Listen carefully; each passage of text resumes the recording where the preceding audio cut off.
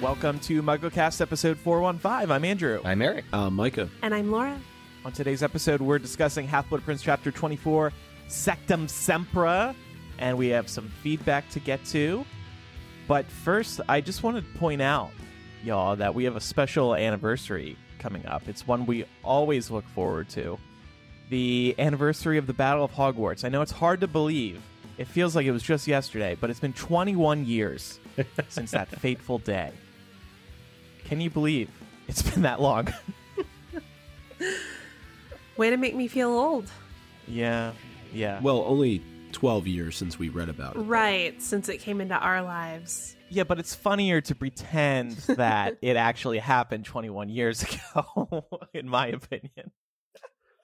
Even 12 years is actually pretty shocking. Like, God. So J.K. Rowling has actually made a tradition out of apologizing or issuing an apology on the anniversary of the Battle of Hogwarts. And as we all know, that date is May 2nd. She has issued an apology the past 4 years in a row. Although 2018's wasn't an apology about a death in the Battle of Hogwarts. She apologized for Dobby. In 2017, she apologized for Snape. In 2016, it was Lupin. And in 2015, it was Fred. So my question is, it's twofold. One, will she actually make an apology this year? Because as we know, she's been off Twitter. Mm-hmm. She's been off Twitter again for over a month now. Not even a single tweet has been liked by her. I looked. So will she make an apology this year? And if she does, who will she apologize for? I think this is the year of Lavender Brown. I was thinking that too. Yeah. But I think we've, as a fandom, we've probably ticked her off so much that she's just going to say, I apologize for not making it clear whether or not Lavender Brown died. Yeah, mix it up. Just leave it at that. Oh, but she won't even answer. My head will explode if that's what happens. Do you think she'll apologize, Micah? I know you've had a rocky relationship with her on Twitter. Yeah, I mean, it goes back a couple of years at this point. I actually think she's going to deviate a little bit, and she's going to apologize for killing the Fantastic Beasts series in just 2 movies. So I think she's going to apologize. I think she'll come back. I did tweet her a reminder a few days ago that it's coming up, just in case you forgot. Well, so I think helpful. that'll help. Yeah. I think she is going to apologize for killing Aragog, because I know she's been listening to our chapter by chapter series and it's fresh in her mind. So that'll be the one. And it'll also cause a ruckus in the fandom because everybody will be like, why apologize for Aragog? Nobody liked him. Most of all the trio. Any other predictions? I know she's not going to do what I said, so I'll pick an actual character. Tonks. She actually hasn't apologized for killing a female character at all. Oh. That's a good point. We asked this question on Patreon. Katie said she should apologize for murdering Cannon. Oh, God. We're not changing at all, people. Y'all rough. Katie and I are on the same page. Well, some of us are still true fans. Rebecca said Colin Creevy. And that one I thought about that too. Got a bunch of votes. Rebecca said he was so young and always so excited and keen to help. He only gets about a sentence in the Battle of Hogwarts when Harry sees Oliver Wood carrying his body. The poor kid deserved better. She also felt Tonks would be a good choice. Megan thought Tonks. Megan thought Colin. Juliana thought Colin as well. Michael said, I think it should be Hedwig because it kind of signifies the death of Harry's childhood, and we all just really loved that owl. Yeah. But since it did signify the death of Harry's childhood, which I think J.K. Rowling herself also said, should she really apologize for that? That was an important one. Yeah, a lot of the ones, they have literary merit. Killing Snape, which she apologized for, killing Dobby, they're all steps along the way on Harry's journey. But it feels nice to get this kind of direct from Joe, I'm sorry I did this, because we always used to hear how like her husband would find her crying in the kitchen, and she'd be like, I wrote the scene, I just killed this person, and get some comfort. She just shows that she's human, and although she resigned some of these characters to their mortal fates, that she doesn't have to feel good about it. I don't know. It was a nice connecting point between the author and us as readers, but given the tension lately, I really don't know if she will show up for it. Tension. What tension? What are you talking about? Well, the backlash of various... No, I know. It's just funny. Maybe she just decided to have a resolution in the new year to stay off social media. Yeah, sure. How about Mad Eye? Mad Eye, yeah. Yeah, he'd be a good couple one. of our patrons said that as well. Yeah. Angela. Somebody said Dumbledore. I actually think Dumbledore would be a good one. He's relevant again with the Fantastic Beasts film series. Did he have to die? I mean, we'll yeah. discuss that. He did. How about just murdering? I don't know. He was the greatest wizard of all time, so maybe apologizing for that could be nice. And then there's also the question of, does J.K. Rowling even have to apologize to begin with? Like, I guess it's kind of a fun tradition for fans to talk about from time to time, but she shouldn't really apologize for anything that she writes in her stories. Eleanor wants to get an apology for the unidentified Fallen 50 at the Battle of Hogwarts, as they didn't even get named. So, they weren't named for a reason. Yeah. They're irrelevant. Jeez. Wow. I'm just imagining like a monument to the fallen at the Battle of Hogwarts. And there will be like a blank stone to be representative of the people they couldn't identify. But then Andrew has it inscribed on this, like, not listed because they're irrelevant. Yeah, I would just inscribe on it, who cares? God. Anyway, we'll see what J.K. Rowling does. Maybe she'll do something, maybe she won't. Maybe she'll post it on her website. Oh, yeah. That would be nice. Just don't use Twitter at all anymore. Just keep everything on her website. Anyway, we'll update everybody. We'll see what happens on May 2nd. Also, want to give a shout out today to a couple of our patrons who joined us for our monthly Slug Club hangout over at patreon.com/MuggleCast. Thanks to Shannon, Michelle, and Terrence for joining us. The Slug Club hangout is a monthly benefit where we just talk on video, one-on-one basically, for a half hour before recording an episode of MuggleCast. And it's always nice to hang out with the listeners, kind of virtually meet them, and we'll just talk about whatever you want. So it's always a good time. And thanks to everybody who sent in responses regarding who J.K. Rowling will apologize for murdering this year as part of our Links Line benefit over at patreon.com/MuggleCast. We have some emails now. Eric, do you want to read the first one? Yep. Hey guys, this is from Ryan. Longtime listener, first time emailing in. Thanks so much for everything you do. You're consistently a highlight of my weeks. Regarding the latest chapter-by-chapter discussion, I really enjoyed it, but was a little disappointed you guys didn't touch on the last few paragraphs. I think there was a critical transformation that took place in Harry in terms of the prophecy and the power of love. His realization of what that actually means and the difference that it makes to, quote, walk into the arena with your head held high is critical to his success and the story. Not to mention super motivational for me, the ability to face each day, even difficult ones, with an eagerness as opposed to reluctance is one of the most powerful gifts we can have. That's all. Thanks for reading my email. P.S. Micah, you're the greatest. Whenever you bring up the goat, I lose it. You're all the best, though, and this show means a lot to me and all your listeners. Thanks, Ryan. Oh, Micah, you and that goat have been dancing this dance for years. It's true. Make it official already. Put a ring on it. That is a good point about this line. I know a lot of people are moved by it because I read the book on my Kindle, and it's one of the most highlighted lines in the book. Oh, you can see like what lines other people highlight that also have that version? Yeah, it's the ebook version. It's a super cool feature because you can see what people are really connecting with in any book. It's pretty cool. But yeah, I mean, when you think about this line, walking into the arena with your head held high, it's also something Harry applies in Deathly Hallows when he is prepared to die. I've got to do this. So yeah, thanks for pointing that out, Ryan. Mm-hmm. Yeah, many people cite the Into the Forest Again as the best chapter or their favorite chapter of all 7 books. And people are moved by Harry's hero's sacrifice, which sort of kicks off at the end of the last chapter that we discussed, like Ryan said. So, and if you read very closely within the later chapters, when all of the villagers from Hogsmeade are running into the battle, there's actually a very brief mention of Aberforth's goat leading the charge. He's leading the villagers from Hogsmeade. Brave goat. I thought you were going to continue talking about Harry holding his head high in the later chapters, but no. It was about the goat. Just trying to, continue to make what they want. Yeah, Ryan. Hopefully he lost it again. we give Micah an inch, and he takes a little bit more. He takes that inch. Yeah.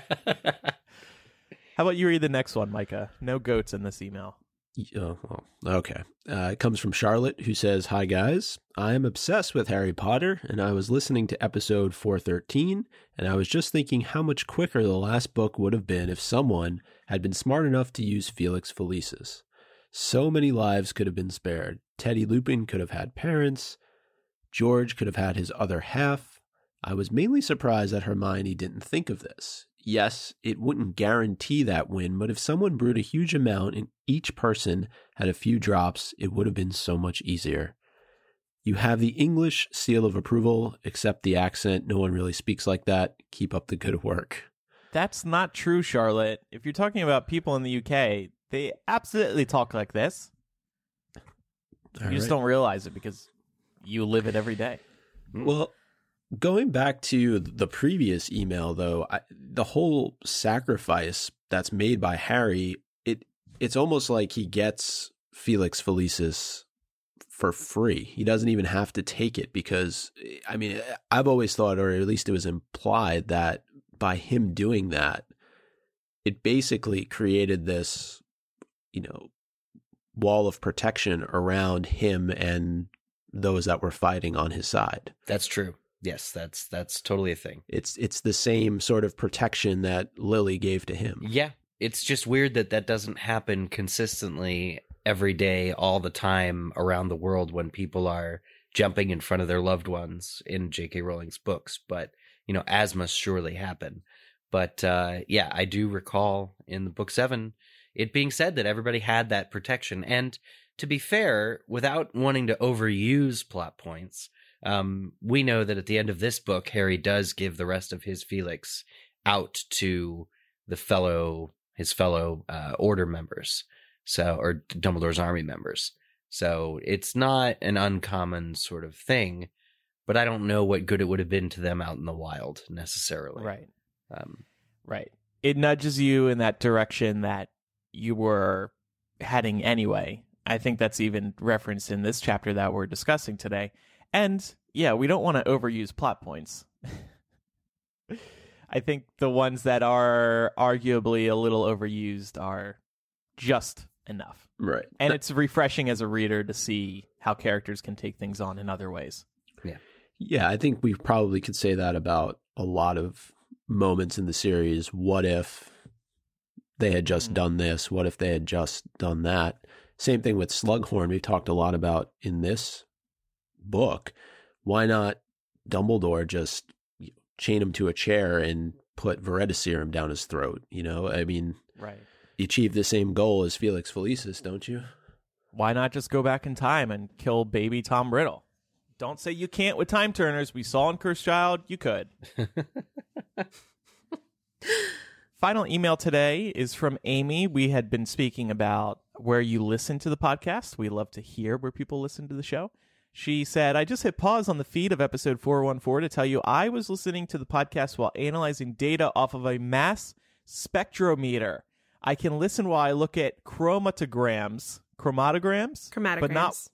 but not once the data is in Excel and I have to pay attention to numbers. So there you go. Thanks for all you do. I'm sure this is against the rules to send you a screenshot, but she sent us a screenshot of her data analysis anyway.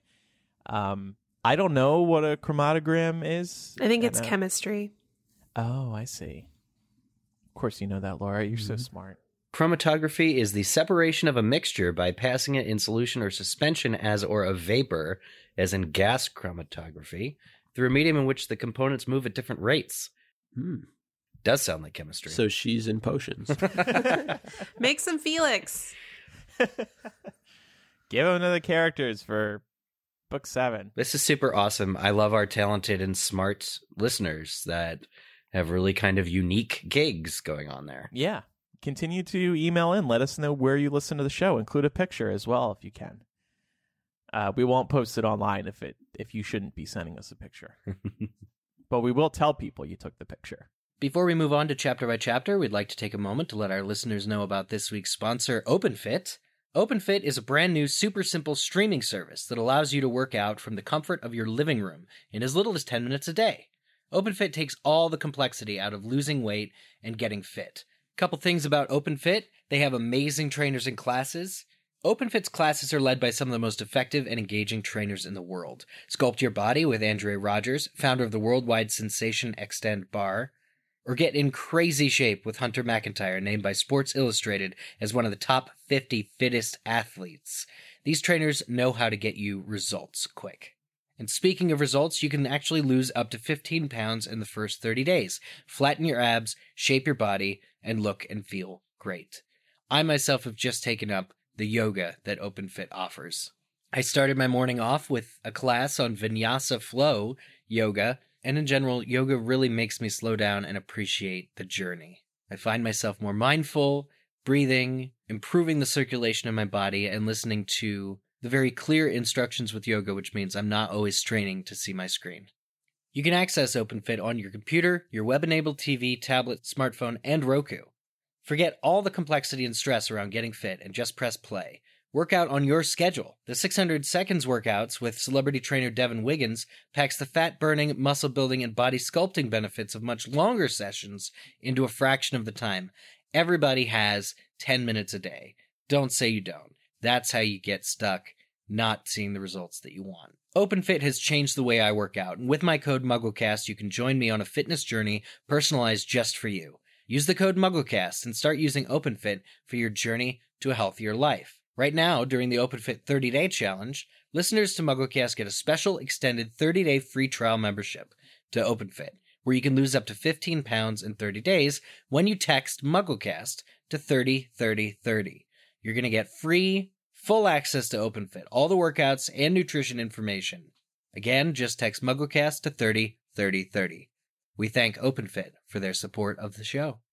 All right, it's time now for chapter by chapter, chapter 24 of Half-Blood Prince, Sectumsempra. And let's do our 7-word summary. I will start. Harry Almost Gets Discovered by Snape. Severus. Don't worry, it doesn't matter. bathroom. Sure. Harry almost gets discovered by Snape bathroom. I like it. I was going to say today, but That's yours not as funny. At least we didn't end it with hooray. Like we Boo. We could have ended it with like, ah! Harry almost gets discovered by Snape. Ah! Yeah, interjections. All right.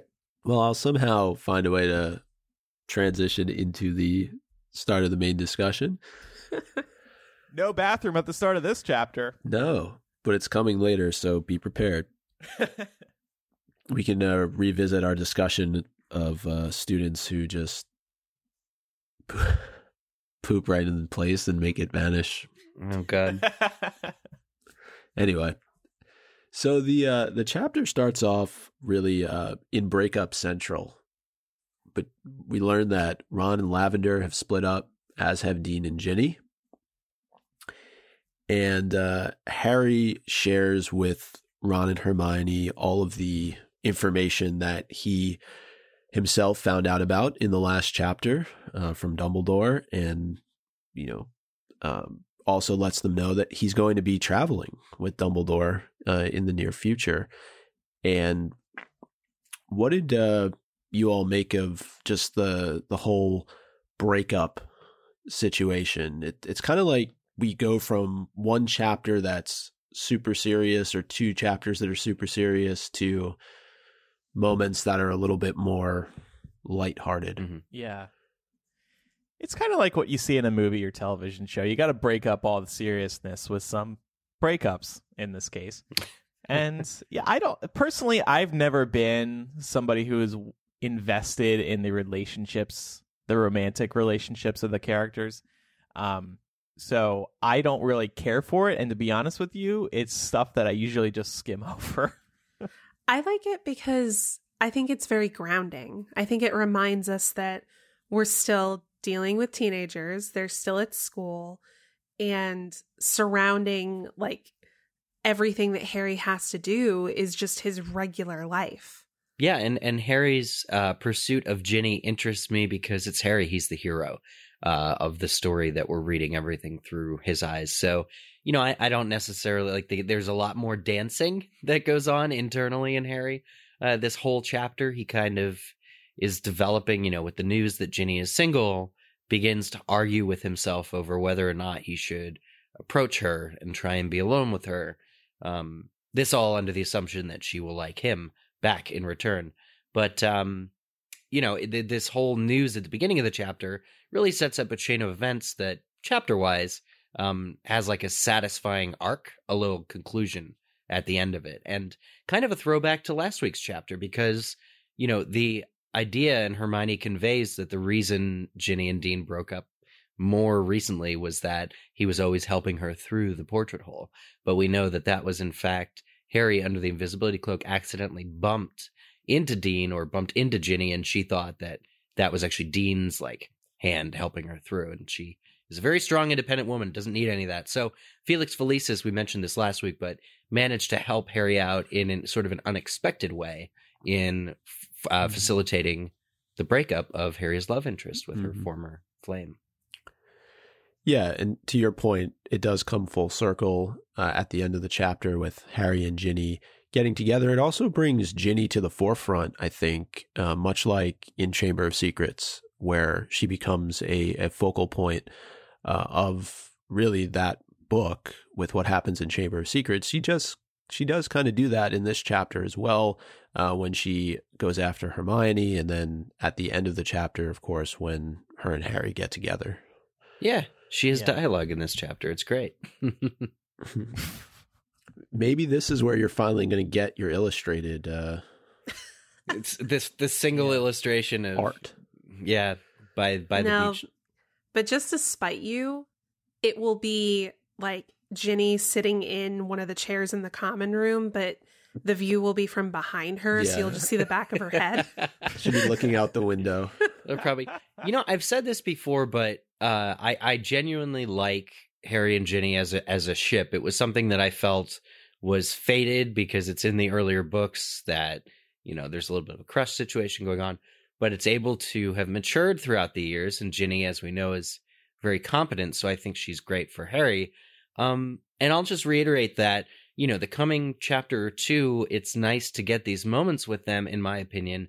But it is sort of short-lived because Harry does have the conclusion of the book to get off to. And I always want more than what this chapter and the next chapter provide. I want more Harry and Ginny actually just existing in space, talking about stuff. I want it. It's sort of skimmed over, but I definitely want more of that from Joe. That would be, I think, a candidate for extended writing that I just kind of want to see them interacting with one another because the pursuit takes up a lot of time. So you're going to have to follow them then through the portrait hole and out to the, secret areas of the castle. In my where mind, they may or may not be discussing the outcome of the Quidditch match. I don't need specific details either. It's just I think that it may be a fallen plot point or something that once they're together, J.K. Rowling is not really interested for the purpose of the story in really showing what it's like to interact. They have a few good conversations. Wait for the TV show. Yeah, exactly. This would be perfect fodder for a Harry Potter reboot television series. They can spend a lot of time diving into the romance. Yeah, 100%. I have a feeling that what they're doing is like PG material. Like it's just a lot of smooching. I don't know that we need to see that. Yeah. I think the fact that it's alluded to is enough. Sounds like Eric does need to see the smooching. For some No. reason, I but don't need anything. I don't I don't need anything to be explicit as far as them interacting. I'm saying it's genuine. It's genuinely one or two conversations, and then Harry comes up to Ginny when he tries to break up with her at the end of this book, from my memory, and says, "These past few months have been the best of my life." And you're just like, "What?" It just it doesn't really explain Right. anything. So Give the guy a break, though. I know. He's had some rough couple of years. No, I know, but it's just it gets forgotten. The gains of this chapter get, I think, buried under the plot as the book comes to an end. Well, We'll see if I'm wrong. I'm kind of glad that you said that, because one thing I wanted to raise, and I forgot to include it here, though, is that we're really coming to the tail end of Harry's time at Hogwarts. And so a lot of what we're reading now are things for the final time. So Harry's in Charms class. You know, Quidditch was supposed to be a big part of this chapter, would have been the last time we would have seen it in the series, when the Quidditch pitch, outside of the Quidditch pitch being destroyed in Deathly Hallows. But, you know, these are things that we have, as readers, have been with for, 6 books now, and they're really some of the final times that we're going to read about them in the series. Yeah. Yeah. It's sad to think about in hindsight. I haven't really been thinking about that. Especially knowing that when we were all reading this for the first time, we had no idea Yeah. that we were coming up on a lot of lasts. And I love that because it kind of puts us in the passenger seat with Harry, right? Like, we're experiencing all of his lasts at Hogwarts right alongside him. And that, I feel like there's a lot of payoff that comes with that. When you realize at the end of the book that he's not coming back, and you're like, oh crap, probably the next time I see Hogwarts, it's going to be on fire. Yeah. It's true. And we'll get to this a little bit later, but with Quidditch, we know how important that is to Harry, and it's Snape that takes it away from him, and not without reason, of course. I think it's certainly warranted, but there's probably just an extra bit of satisfaction that comes from that particular detention that Snape is giving Harry. You're right. So Harry's already had his last Quidditch match at Hogwarts. Yeah. Yep. Mm-hmm.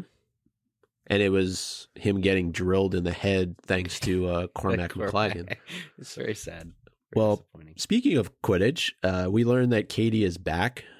She has recovered from her injuries, or being cursed. And, of course, Harry is very much wanting to find out exactly what happened to her, because he's got Draco on the mind 24/7 when he's not thinking about Ginny. And Katie mentions the fact that all she can recall is really the moments before going into the girls' bathroom in Hogsmeade. And, Hermione thinks that since Katie was going into the girls' bathroom when she was cursed, it would have had to have been a female who cursed her. And I wanted to ask the question, don't you think this is a little bit short-sighted for Hermione's character? Given Polyjuice, given just the fact that anybody could have been there?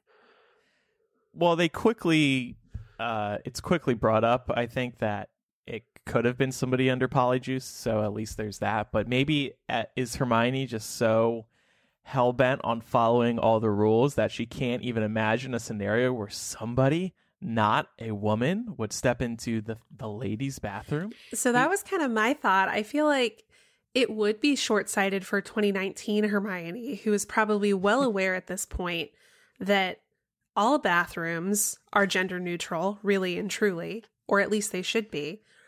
But Hermione's definitely very much attached to what she perceives to be the rules of things. And I could see this being a moment where she just doesn't even think about it. Mm. Like, why would there be someone in the ladies' bathroom or going in there who wasn't a female? But and isn't I there- think she'd recognize that now.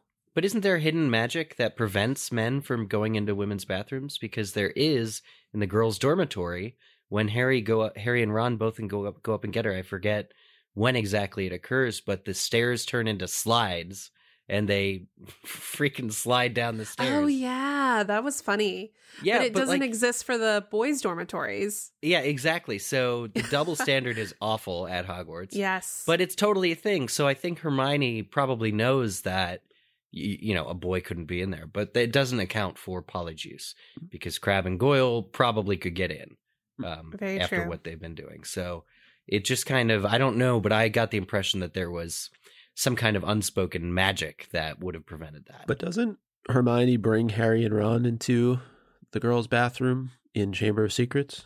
Oh, yep, she does. She does. Yeah. So maybe bathrooms aren't as protected as dormitories. And this is also outside of Hogwarts, too. Let's remember that. Yeah.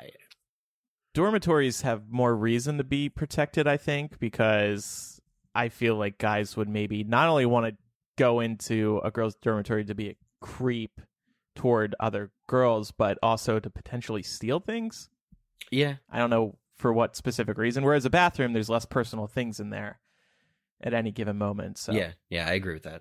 So despite Katie's inability to remember, Harry is convinced that Draco was behind this attack. And he's pretty much been of that mindset since it first happened.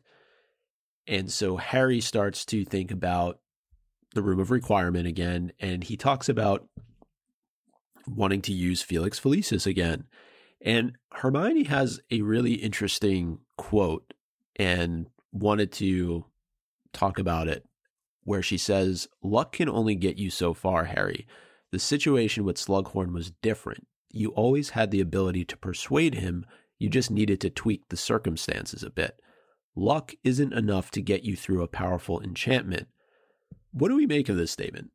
It does seem a bit Dumbledore-esque in the way that she's talking to Harry. It seems like she knows more about Felix than maybe she's letting on. But just how she says this to Harry makes it seem like maybe it all wasn't luck at the end of the day.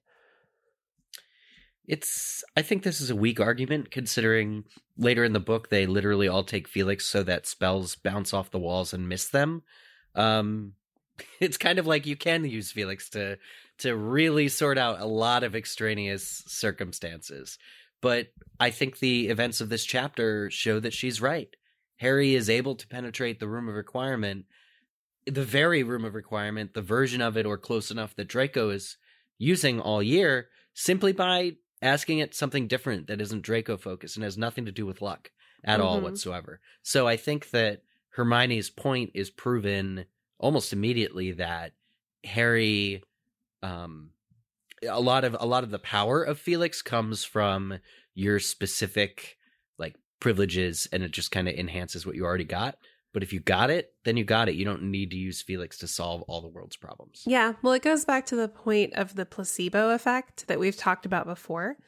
I mean, remember, Ron only performed well at Quidditch because he thought he'd taken it, and he never did. So I think it's a matter of, if you put your mind to it enough, as Harry shows with the Room of Requirement here, and he's no longer trying to get into the room as Draco saw it, he was able to get what he actually needed in that moment, which was also what Draco needed. And he also put his mind to it in the Slughorn situation. Yep. When he was just adamant about getting the answer out of him. He asks Slughorn multiple times. He really does push him. So yeah, I think I like what Hermione has to say here, and I agree with it.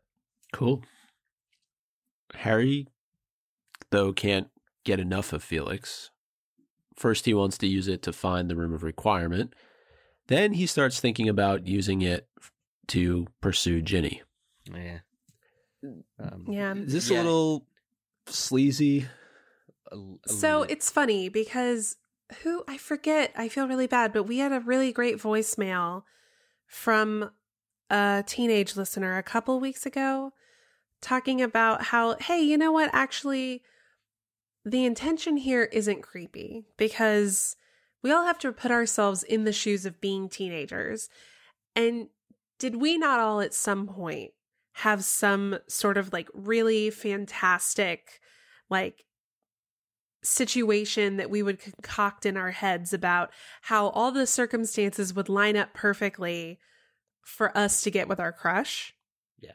Like we've all had that, right? Yeah, and it was a perfect voicemail. It was really, really great. It really, really was. And so I was thinking about that when I thought about this point, and I was like, yeah, I mean, this is just Harry's version of that. You know, this is Harry's version of, oh, well, if I go where I know this person hangs out a bit and I'm just like hanging out there and we happen to have this chance encounter because I'm there, everything, like the stars might align and everything will come together. Yeah. So I'll take back my former statements about the Felix usage when it comes to Ginny being like creepy, because I don't think that's the intention. I think if an adult were doing that, it would be super creepy.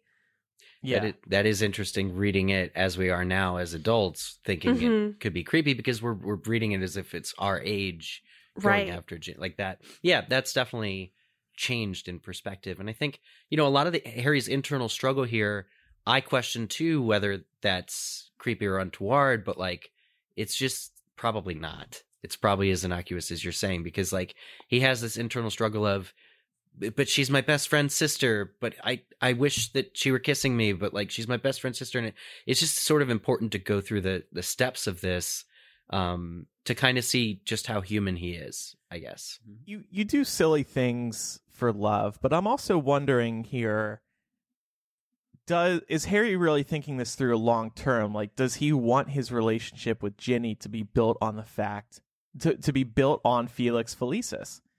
Like, it's not genuine then. Right. You might not be thinking that because all you can think about is, oh my God, I will do anything to get with her. Yeah. But you have to consider that at some point. Yeah. And then you have to wonder what would have happened if you had gone the Felix route. What would have happened if you didn't? Yeah, it's important that that Felix does not guarantee, you know, that it'll really work out, or there's no guarantees in life in general that Ginny will reciprocate. He doesn't know that. She had a crush on him 5 years ago. Doesn't mean that it's, you know, stayed the same or that she'd even be into him. He wants the opportunity, which is great. And when it comes at the end of this chapter, it's great. It's requited. It seems to be fantastic. But he kind of just wants what he wants. He wants the opportunity to do it. So making the chance easier. And it's weird how what I think this chapter does beautifully is has a lot of these little character beats, like Ginny facing off against Cho in Quidditch. Like, who can have predicted that Harry's ex would be head to head with his current romantic pursuit? It's a weird plot point that's kind of cool, although it's never called out. It's just one of those little factoids that reminds you, one, it's a small town, you know, small school, and but two, it's not. Kind of a passing of the baton. What were you saying? Supposedly there are hundreds of students there. We just don't see them all. It's a whole discussion in itself. They're irrelevant, right, Andrew? Yes. Yeah. Fallen 50, who cares? Wow. Speaking of Quidditch, there was a short passage here that was really interesting to me that talked about a lot of like hazing and sort of like a sports team mentality and bullying that was happening across the student body, but particularly amongst Ravenclaws and Gryffindors, because the upcoming Quidditch match was for the house championship. And I love this because it's so easy to sort of scapegoat Slytherins as being the poorly behaved, ruthless bullies. Mm-hmm. And that's not always the case. This just shows that all teenagers have a propensity to be jerks sometimes. And I love it. And yeah. I wish this was something we saw a little more of. I feel like as the books progressed, J.K. Rowling did a really good job of providing more varied types of characters. So obviously, like, not all Gryffindors are great people. Look at Cormac McLaggen. And then later on, we get characters from other houses. Look at Leta Lestrange, for example. You know, she's a Slytherin, but she's not a horrible human being.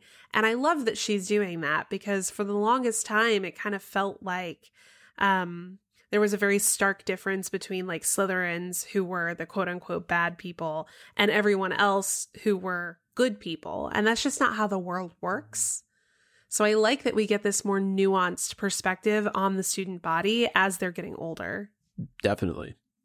And yeah, just to see these houses that otherwise normally, you know, we would think would fall within, you know, certain ways of behaving. They're doing probably what any school would do if there was this intense of a matchup that was coming up. As you mentioned it, this is for the championship, and they're just hardcore going at each other. And it's not unlike what we see even in, you know, the Muggle world, right? When you have teams playing each other, you have fans from both teams that are in the same arena with each other, and you know, you hope that doesn't escalate to, you know, something crazy, but they're not always very nice to each other. So I think it's just a fair representation of you know, two sports teams who are about to go at it. J.K. Rowling has confessed to not really enjoying writing Quidditch, and that's probably also another reason why we don't see this match, just the aftermath. She's given herself a break.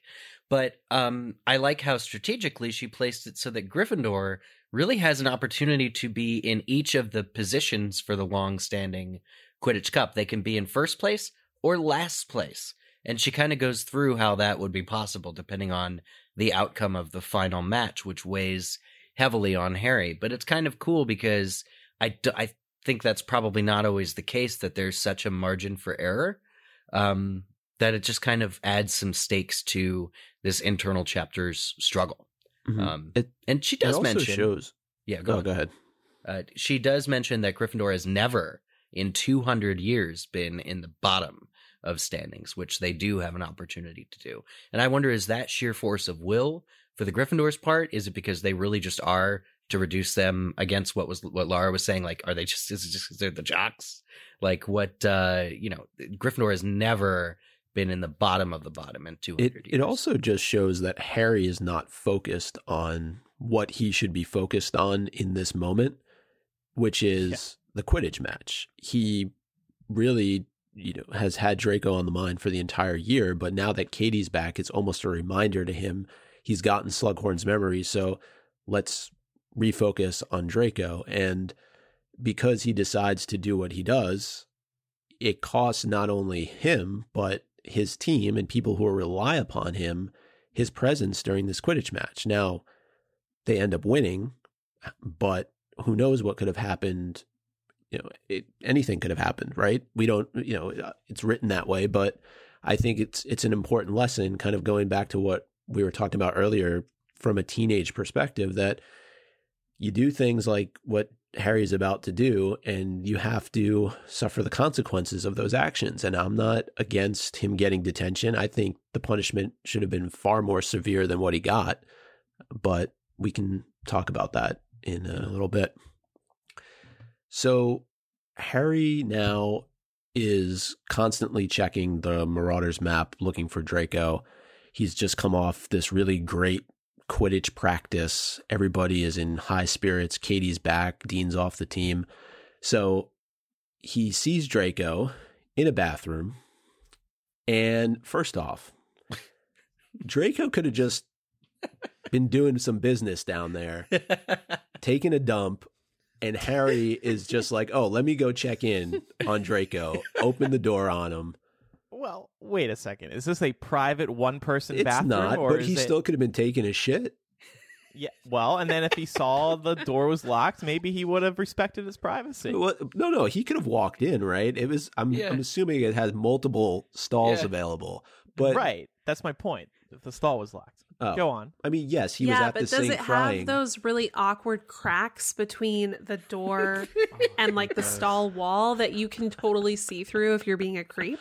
That's why I bring a blanket. I cover those up.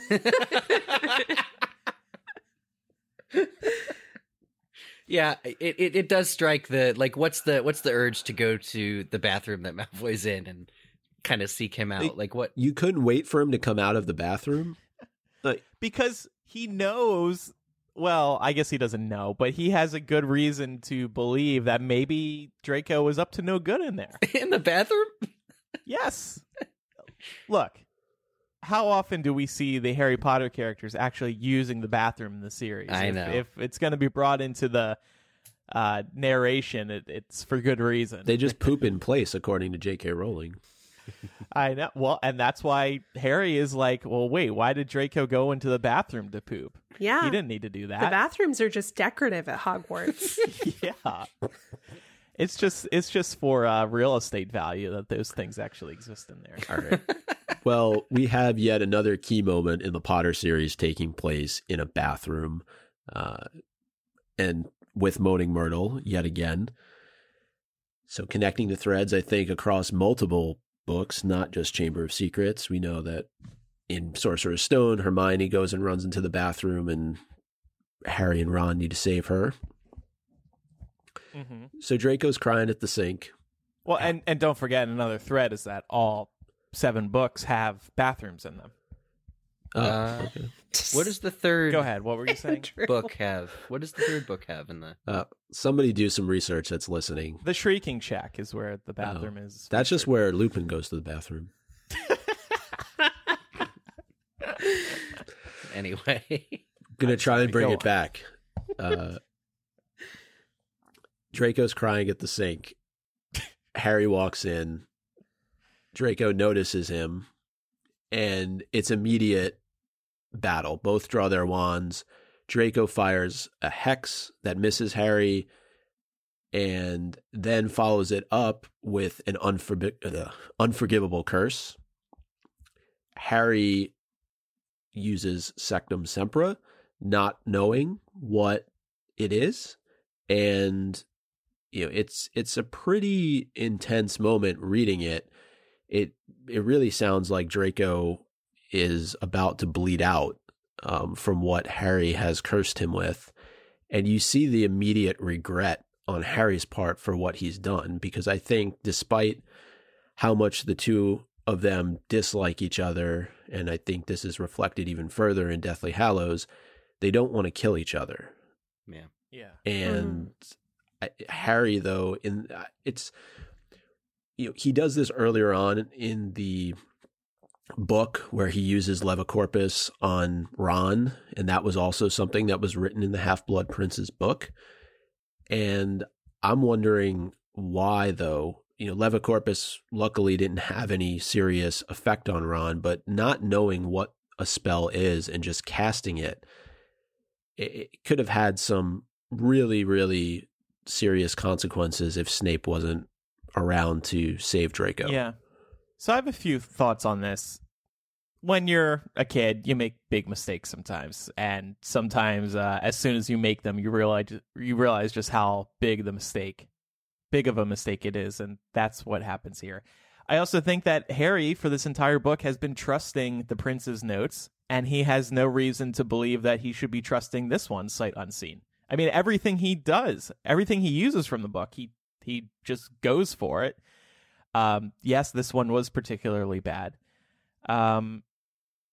I don't blame Harry for using this spell. He had to think on his feet, and he wanted to trust the prince again. And even J.K. Rowling notes a page or two later, quote, "It was as if a beloved pet had suddenly turned on him." Harry realizes he made a mistake here, and this was a great learning lesson for him, that he shouldn't trust any random note that he finds in a book. Mm-hmm. Yeah. Now, I also think it was heat of the moment, because we can't forget that Malfoy was getting ready to use the Cruciatus curse on Harry. Like, he gets halfway through saying Crucio, right? And Harry just sort of like reacts, spur of the moment, because we've seen, I think at this point, multiple mentions of how the Sectumsempra curse is mentioned as being for enemies. right. In the book. And I think that goes to Andrew's point about how Harry thought he could trust the prince, which is interesting because, the last time he thought that he could trust a book was Chamber of Secrets, which is another thread. right. Alongside all the bathroom stuff. But another thing that I really like here that's a cool throwback to Chamber of Secrets, of course, is that Myrtle starts shouting after Harry hits Draco with Sectumsempra, she starts shouting murder in the bathroom. And I like that because, of course, Myrtle was murdered in a bathroom, and it was another student who discovered her.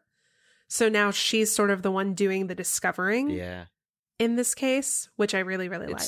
That's totally great. And I wouldn't say it's unrealistic that Snape, is close enough to show up. I wonder sort of what circumstances. Maybe he too was following Malfoy because he's supposed to, or what. But he shows up quick. But that's not something we could ever rely on in the real world, I think. Like, children are going to make these mistakes, and they're going to make big, big, big mistakes and, cause people they don't like and even the ones they do to be injured. And you can't always rely on somebody like Snape to show up and make it all better. Harry was, and I think we feel the weight of that in this chapter.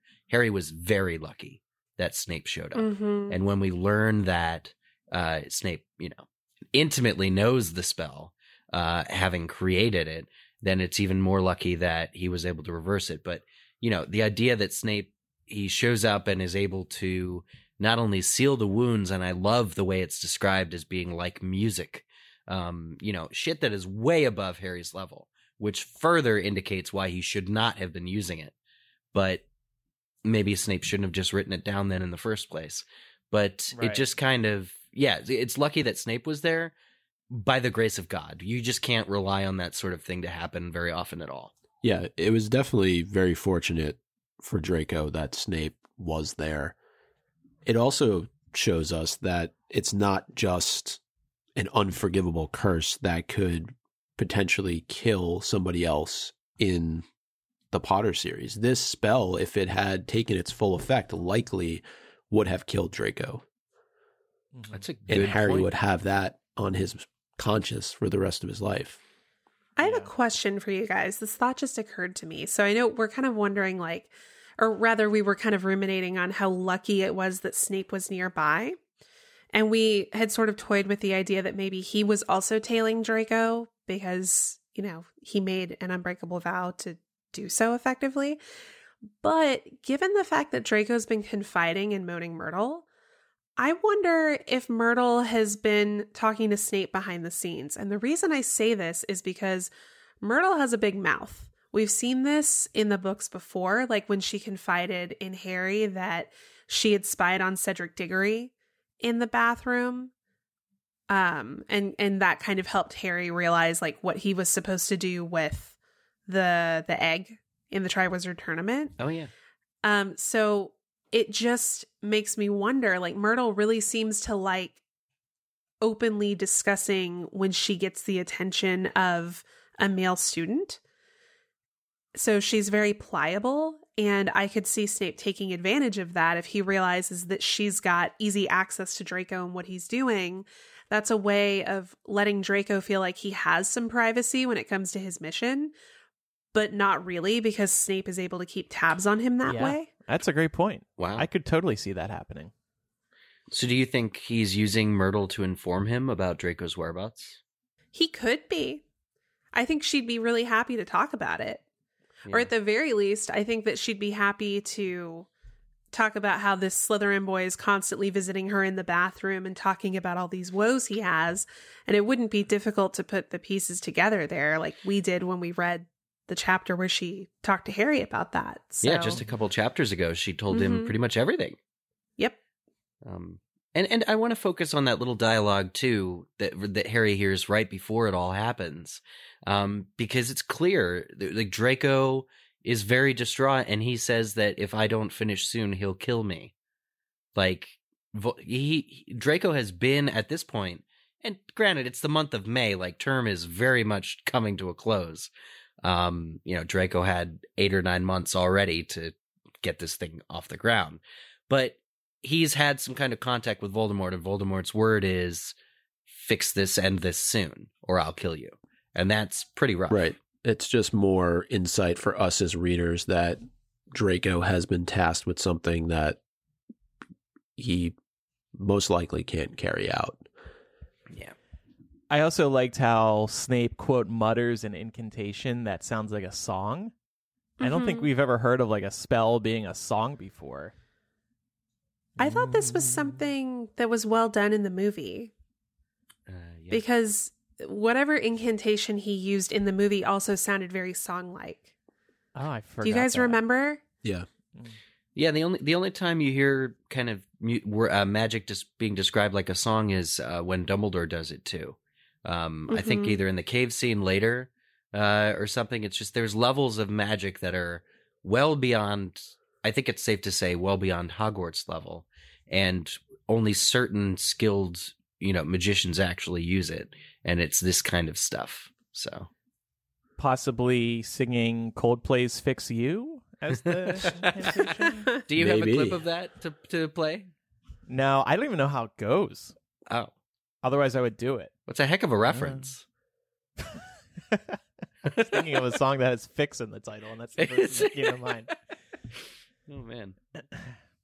But I know in Bonus MuggleCast, this week we're going to be talking about what if the worst had happened? What if Malfoy died from this? If Snape wasn't there to save him, what the grander implications are. And I'm looking very forward to discussing that on Patreon as our Bonus MuggleCast. And this also raises the question, how does Snape know Sectumsempra? It's a little too coincidental. He seems to have a lot of familiarity with what he's witnessing and what needs to be done in order to heal Draco, almost to reverse the effects of the curse that's just been done. Yeah. This should have been a larger, I think, clue to us that perhaps there's a tie between Snape and the Half-Blood Prince, particularly once he uses legilimency on Harry. And we can talk a little bit about this because I don't think that should be allowed from a professor to a student to figure out what has just happened. And Harry is very mentally weak at that moment and not prepared for what's about to happen. He says as much. And if not from the Sectumsempra curse, Snape definitely is now aware of the fact that Harry has his old potions book. Yeah. It's very weird how Snape sort of reacts to this. But ultimately, regarding legitimacy, he's not going to get it out of Harry any other way. Unfortunately, I side with Snape on the level of, even though Harry has just witnessed him nearly murdering a kid by accident, he's not being forthcoming. He's going to still protect, if not the prince, himself. He's going to cover his own ass here. And intuitiveness is something we all have, but it's not good. Shouldn't this have been escalated higher than Snape? This should have... McGonagall is talked about a little bit later on, agreeing with the punishment that's been given, but in this moment, this should have gone all the way up to Dumbledore. Yeah. This is a serious attack on a student that could have resulted in his death. It's not for Snape to decide what should be done. I agree, but because we know that Snape is the prince, there might be a level of culpability that Snape is trying to cover his own ass about. Oops, I left my old potion book. That's the only thing I can think of that really explains it. That and the idea that Snape's unbreakable vow means he had to be there to protect Draco.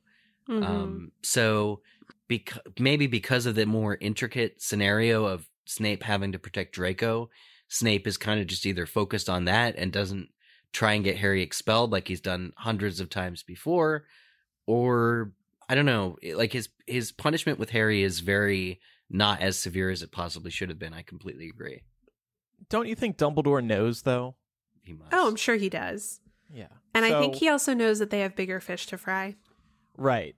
So why does Dumbledore need to get personally involved here? I don't think that would be necessary. He trusts that Snape will give him the proper punishment, and this appears to be the right punishment because, as you said, Micah, McGonagall does agree with it. Yeah. And so Harry is tasked with going and getting his book and bringing it back to Snape. On his way, he's able to get into the room of requirement to hide the book. He takes Ron's in place of his own, and there's a bunch of stuff in that room that we should talk about. But Laura, you have an interesting point here about when Harry brings the book back to Snape and it's Ron's and he reads a name in there, and it's actually a really good catch on your part. Oh, yeah. So it's obviously Ron's copy of the potions textbook, but I guess wasn't his quill, there was something wrong with it. It was a spell check quill. And so, yeah. And so it was not working, it wasn't functioning correctly. And so his name was written as like Runel Waslib or something like that. And when Snape looks in the book and says, "Are you sure this is yours?" because it says it belongs to Runel Waslib, Harry responds by saying, "It's a nickname." And Snape's like, "What?" And Harry's like, "Yeah, it's what my friends call me." And Snape, who has assigned himself with a nickname of the Half-Blood Prince, informs Harry, "Yeah, I know what a nickname is." Yeah. Idiot. Hint, hint. Oh, man. Lots of hints in this book. I didn't Or even this catch chapter. that as a particular hint, but yeah, I guess you're right. Yeah. I mean, whether or not Snape was the Half-Blood Prince, yeah, obviously Snape knows what a nickname is. He also dealt with the Marauders, who all had nicknames. Can you just believe Harry's stupidity here? Like, does he really think Snape's going to buy that? No. He's thinking on his feet in the moment. Yeah. I don't know. Yeah. Can you blame him? Yeah. But let's talk about the Room of Requirement for a second, because it's important where he hides this book. And then he also flies by a vanishing cabinet that he notes that Montague got trapped in, was it the previous year? Yeah. And we know that vanishing cabinets were discussed earlier in this book, but there's no connection that is made in Harry's mind, because I think it's even specified by Arthur Weasley that there is a vanishing cabinet in Borgin and Burke. Right. So, Yeah. Right. I think this just goes to show that Harry's maybe not the best multitasker. yeah, he was too focused on hiding his book. Yeah. And he even missed the Horcrux that he grabbed to put on a bust of a... Yeah, it says, seizing the chipped bust of an ugly old warlock from on top of a nearby crate, he stood it on top of the cupboard where the book was now hidden, perched a dusty old wig and a tarnished tiara on the statue's head to make it more distinctive. So he literally... Anyway, moving on. Yeah. Nothing to see here. And he didn't get, Never mind the Horcrux. It's important to note, he didn't get a jolt. He didn't get any kind of feeling or read off the tiara. The tiara was sleeping. The bit of soul inside it was, inside of the diadem, we should now call it, was sleeping. True. So, I don't know. Harry and company are back in the common room, and Harry has detention with Snape. He tries to get out of it with the Quidditch excuse, and I'm just thinking to myself, dude, you just almost killed somebody. You're not going to get Snape to, and I think this is where the McGonagall piece is referenced a little bit later on, so despite it being his final Quidditch match at Hogwarts, he's not going to get to play in it. Yeah. Mm-hmm. And Harry and Hermione and Ron are all having a conversation, and Harry makes some pretty good defenses of the Half-Blood Prince book. He notes that it helped him make Felix Felicis, and that ultimately led to him getting Slughorn's memory. It saved Ron's life because of the Bezoar, and he flat out admits that he should have never used the spell on Draco. And I agree, despite this incident, everything else that preceded it would have led you to believe that perhaps the spell wouldn't have had that kind of an effect on Draco. It's been all beneficial for Harry so far. Yeah. They're all just jealous that they didn't have this book. I mean, this one... And then Hermione goes so far as to say to Harry that he got a reputation for potions brilliance you don't deserve. And I didn't think that was fair at all, because he was successfully following the prince's instructions like you would instructions in any other book. Exactly. Yeah, so I agree that her argument here lacks a little bit of nuance. But what I will say is that Harry gained a reputation around being an innovative potions maker as a result of following somebody else's innovation. and not giving them the credit for it. Right. You know what I mean? He's plagiarizing. And I think that's part of the yeah, exactly. And I think that's part of the reason why Snape is really punishing Harry in this way. He's like, "Oh, you're going to take my brilliant work and pass it off as your own? Well, you're not going to play in the championship match for Quidditch."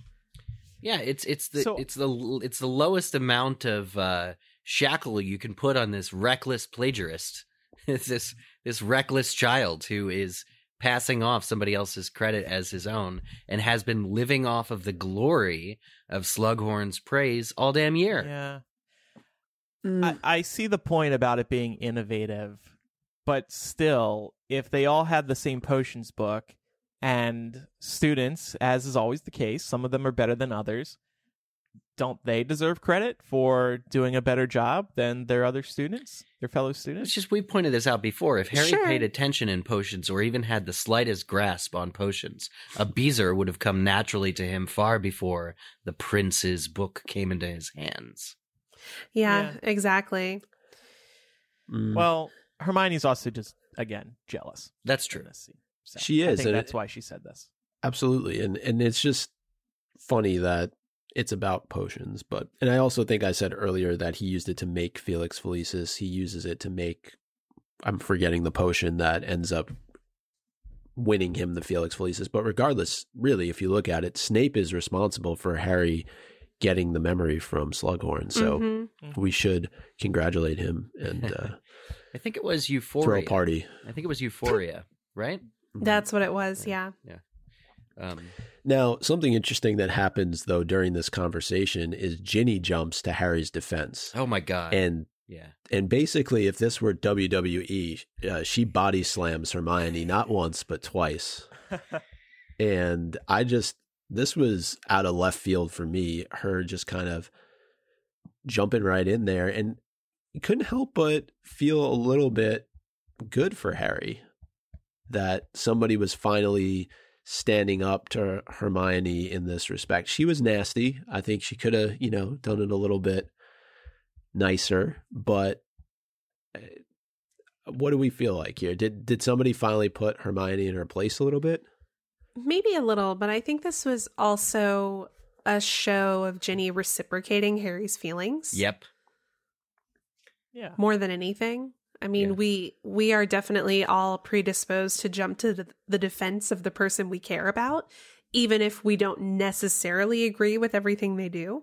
Mm-hmm. Yeah, and I think that's it's right on the head, nail on the head there, because I think that it kind of indicates that Ginny, although we don't see into her thoughts and feelings, is on a parallel journey to kind of.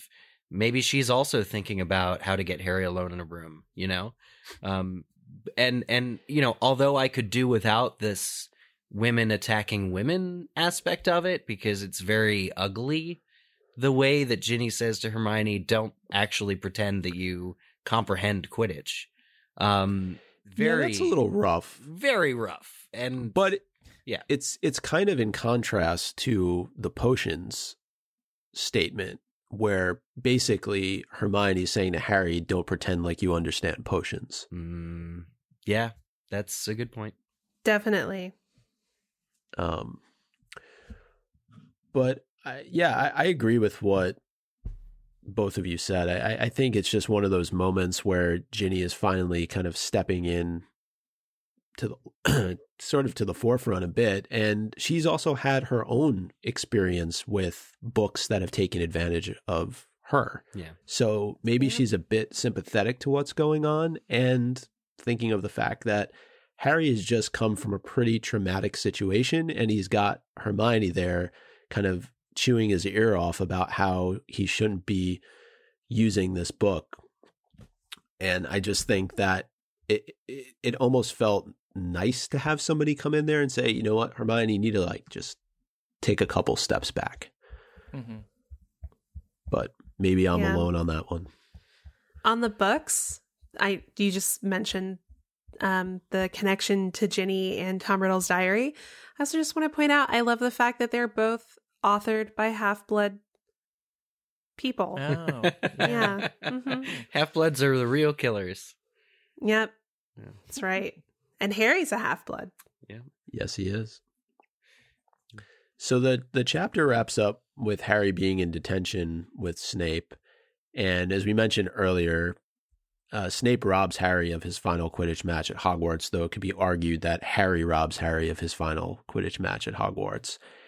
And we see Snape's extra salty side, as I like to call it, because he gives Harry a detention that begins with insulting his dead father and godfather. He even says, it must be such a comfort to think that, though they are gone, a record of their great achievements remain. Is that insulting? Because I love every aspect of this detention. I think it's the greatest thing ever. All right.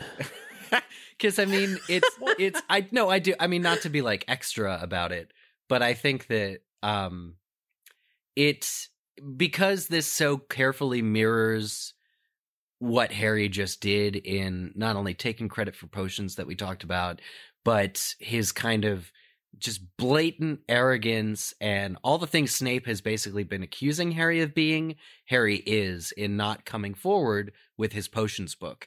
And so this copying without magic, these cards that are records of misdeeds that his father and all of his friends got into, I think is the most innocent, let's be real, the most innocent way you could punish somebody for the seriousness of what Harry did. No, well, I don't disagree with you, but I think what he did is a ministry level offense. And I'm surprised by the fact that it's just being given a detention as a result of what he did to Draco. We didn't touch on this earlier, but how often do things like this happen at Hogwarts where students get injured at that level? We haven't really seen too much of that. But we've brought this up previously. For Snape, an adult, to be so harsh against a student, I mean, reminding him about his dead father and the bad things that his father did is just absolutely awful. I think Snape is justified in showing the parallel, really, because Harry's never been more like James. Until this chapter. Yeah. Until this chapter, Yeah. Harry was never... I mean, even look at the card that is read. Some poor kid had his head grow 2 sizes too big. Like, that could cause lasting brain damage. You don't know. And, that's just one of the things Harry's reading off. So while he sees it as busy work, and it's clearly has multiple purposes, like to make him not show up at Quidditch and make Gryffindor lose the cup, ultimately, this is a very therapeutic. I think he can learn something from this work. Unlike so many other of Snape's punishments. Mm-hmm. Yeah. By the way, Micah, I don't know if you were alluding to this or not, but you asked how did Snape have this spell, Sectumsempra? He invented it himself. Right. And okay, just wanted to make that clear. I was asking, well, I was saying it more from the standpoint of the reader learning. Okay, how did he? Yeah, how is he so familiar with this spell? We should be asking ourselves that question. Well, I get the impression... Beat up the Marauders. Yeah. I get the impression he could have healed that the healing spell that Snape used could have been used on similar injuries. Like, it's not that he specifically knew the counter curse. Yeah. Although he did. I think you can play it off as Snape is just an accomplished potions master who Dumbledore has been singing his praises all year about healing him from his arm that's falling off slowly. So I think Right. Snape's healing prowess has been hinted at throughout the book. So when you get to Sectumsempra, I don't think it necessarily draws unusual attention on Snape that he can fix the spell. Yeah, that's fair. Kind of a catch-all repair. Yeah. You never see Poppy Pomfrey but- doing shit like this. Like I also just want to add, I'm glad that Gryffindor was able to win the Quidditch match without Harry. Like, Me too. we don't need him being like this, oh my god, only Harry can get us the cup. Like, it's let the other students have their time to shine. And I think this was a good learning lesson as a reader. Yeah. That you don't need the best guy on the team to win. Yeah, I think it also it's interesting because we see this moment where Harry sort of like, I think, overinflates his importance to the team. Not to say that Yeah. he's not important, but he was like, oh God, if we lose for the first time in 2 centuries, everyone's going to blame me. And it's like, Right. well, yeah, you can be a great captain, but your team can still lose a match. So the fact that they were able to win without him, I think is an interesting parallel to what's coming next at Hogwarts. Like, they're able to remain somewhat safe and access the Room of Requirement and keep Dumbledore's army alive without Harry even being there. Mm-hmm. Mm-hmm. So that begs the question, is Harry really secretly the worst at everything he does? I mean, Ginny's the one who goes on to be a professional Quidditch player. So let's be real. Like, there's somebody better than Harry at everything Harry does, except killing Voldemort. And at the end of the chapter, Harry and Ginny finally get together. Woohoo. And I just threw the question out there. Did this seem forced, rushed, out of left field? Any of the above, all of the above? We talked about at the beginning of the chapter how things were set in motion for this to potentially happen, but clearly in that heat of the moment from the Quidditch Cup, right? They're Ron and Lavender all over again. Yeah, it is heat of the moment. I think Harry is very happy that Gryffindor won and that Ginny had a big role. So I think it was justified in this moment. Look, if you're trying to make your first move, you're looking for an excuse to do it. And this was the moment to do it. This is where it just worked naturally. You don't have to think much about it. You just go in for the kiss. Yeah, and I love it because leading up to this, Harry's been wondering how he could use Felix Felicis to sort of orchestrate this kind of event. And as soon as he had nothing to do with it, it just naturally happened. Yep. Yeah. Okay. Again, maybe he's the worst at everything he does. Episode title to draw people in this week. Harry is the worst at everything he does. Yeah. I mean, I think, too, if we had Ginny's perspective, and seen her journey, it would have felt less spur of the moment. Maybe she, too, was feeling, I think earlier in this chapter, it's like Harry was grateful for the excuse to be able to innocently look and talk to Ginny. I'm just like, oh, that's kind of weird and one-sided. But if you read it from her perspective, I'm sure it would read, she's been trying to probably do the same thing. So, yeah. The kiss is that perfect moment, that moment lost in time. It could have been 1,000 years, I think the writing says. And it makes my heart leap. All right. Well, I feel like that wraps up this chapter, and we're closing in on the end of Half-Blood Prince, which is crazy to think about. I know. Where did the time go? Let's rename the chapter now. Eric, what's yours? Mine is Harry Potter and the Half-Blood Prince, chapter 23, Marauder's Greatest Hits. I just love that scene. I love detention. I don't know. Yeah. I love detention. Detention. Mine is Harry Potter and the Half-Blood Prince, chapter 23. Pay no attention to that tiara. I went with Harry Potter and the Half-Blood Prince, chapter 23, Knock First. And, God. I'm pooping in here. And mine is Harry Potter and the Half-Blood Prince, chapter 23. I will try to fix you. I looked up the song on YouTube while we were talking, and I found how to sing it. Now, MVP of the week, Eric? I'm going to preface this by saying all the good ones were taken by the time I got to the doc. So I fully support everybody else's Doc MVPs. is there all week long, baby. Yeah, I know. But I will go with Moaning Myrtle because I think it's actually important that in her afterlife, she has really grown as a person, I think, or is able to be empathetic to people who are being bullied as a result of her being bullied in life. And I think she probably is providing some kind of modicum of comfort to Draco and has been all year round. And I admire that in her. So, she's not just some useless side ghost character that doesn't really serve a purpose and is slightly creepy looking at boys. Yeah. But I think, she is emotionally supporting Draco. Good for her. I'm going to have to give it to Ginny because she really had to orchestrate when she was going to catch the snitch. Because as was established in the chapter, in order to win and actually come in first place, they would have to allow Gryffindor to score a significant number of points before catching the snitch. So I gotta give it to Ginny for like keeping Cho off the snitch for the entire match until the correct opportunity presented itself. Yeah. It's such a tricky part of Quidditch. I know, because you can technically catch the snitch and still lose. That's 30 Yeah. goals, by the way. 30 more goals than Ravenclaw. That's a lot of goals. Mm-hmm. Damn, Ginny, you're perfect. But not a Mary Sue. Oh, boy. Oh, let's not start Yeah, this.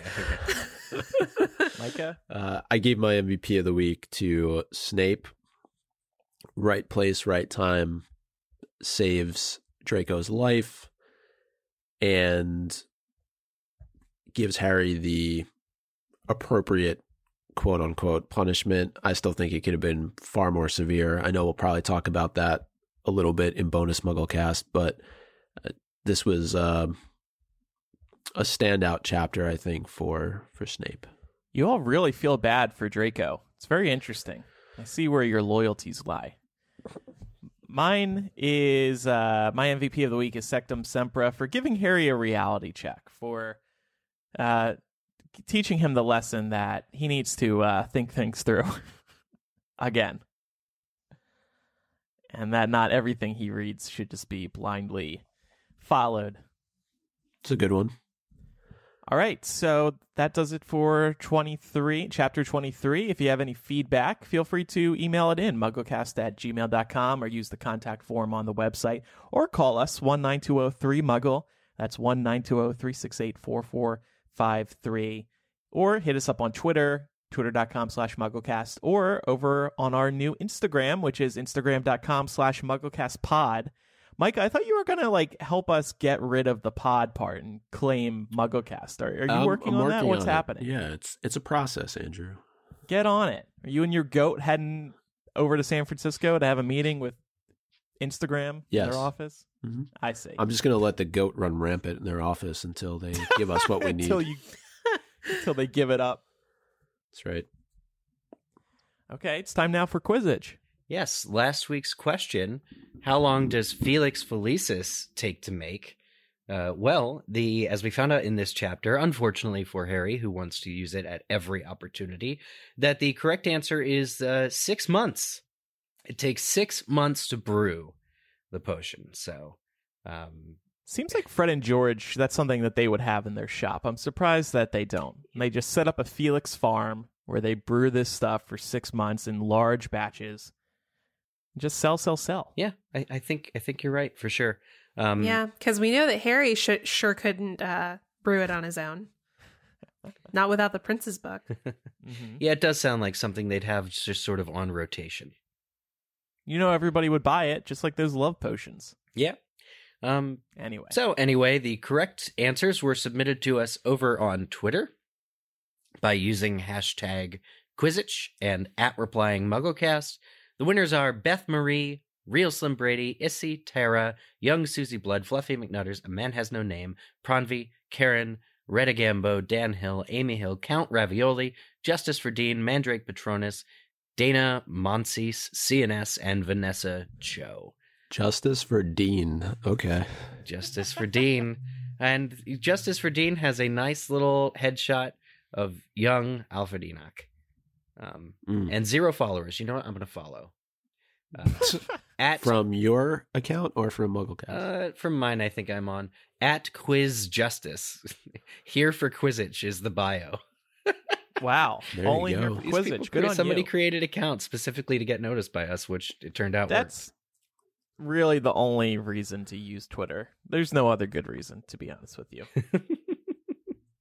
So, next week's question, what unlikely ally does Harry discover by the Room of Requirement? It's a fairly big point in the chapter. I made an easy question this week, but Quizzitch is in flux, you guys. We're still deciding on the future now that we moved over partially to Instagram. We aren't mentioning the Instagram winners here. We do that in Instagram stories. So just give an easy question and we'll figure out where it all falls. The future of Quizzitch is in flux. Oh my gosh. We talked about maybe randomly announcing winner names and all sorts of stuff. So it's just such an ominous warning. Yeah. I'm scared Come for on. the future of Quizzitch. We're just deciding on what to do with it. This is crazy. We got so many participants and a lot of common names. We strive to make the segment interesting. And if you have any suggestions, feel free to send them to us as well on how we can make this segment more dynamic and more fun. So Draco was a big focus of the chapter, and as we've said a couple times now, this week's bonus MuggleCast, we'll play the what if segment, the what if segment. What if Draco had died? And we'll consider what the ramifications would have been there. It would have been a very different ending to Half-Blood Prince and obviously to Deathly Hallows. So we'll talk about all of that at patreon.com/MuggleCast. That's where you can get all the bonus content we put out, not just the bonus installments of MuggleCast, but you can join us for our live streams, typically on one weekend morning each week. We also do the Slug Club Hangout, which we did today. And we also send you a physical gift every year. There are a lot of benefits over at patreon.com/MuggleCast. And we appreciate everybody's support. It is the reason why we are doing the show weekly again. It's hard to believe. It's the reason why Laura's back, too. Mm-hmm. It's the reason other things will happen in the future. The Patreon has just really been a game changer, not just for our podcast, but for lots of podcasts out there. It's really a great way to support creators that you love. So ours is at patreon.com/MuggleCast. Thank you so much to everybody who supports us. Thank you. And I think that does it for this week's episode. Next week, we'll talk about the next chapter in Half-Blood Prince. We'll also talk about if J.K. Rowling said anything for the Battle of Hogwarts. And we'll talk about any other news that happens. Thanks, everybody, for listening. I'm Andrew. I'm Eric. Micah. And I'm Laura. Bye, everybody. Bye. See ya.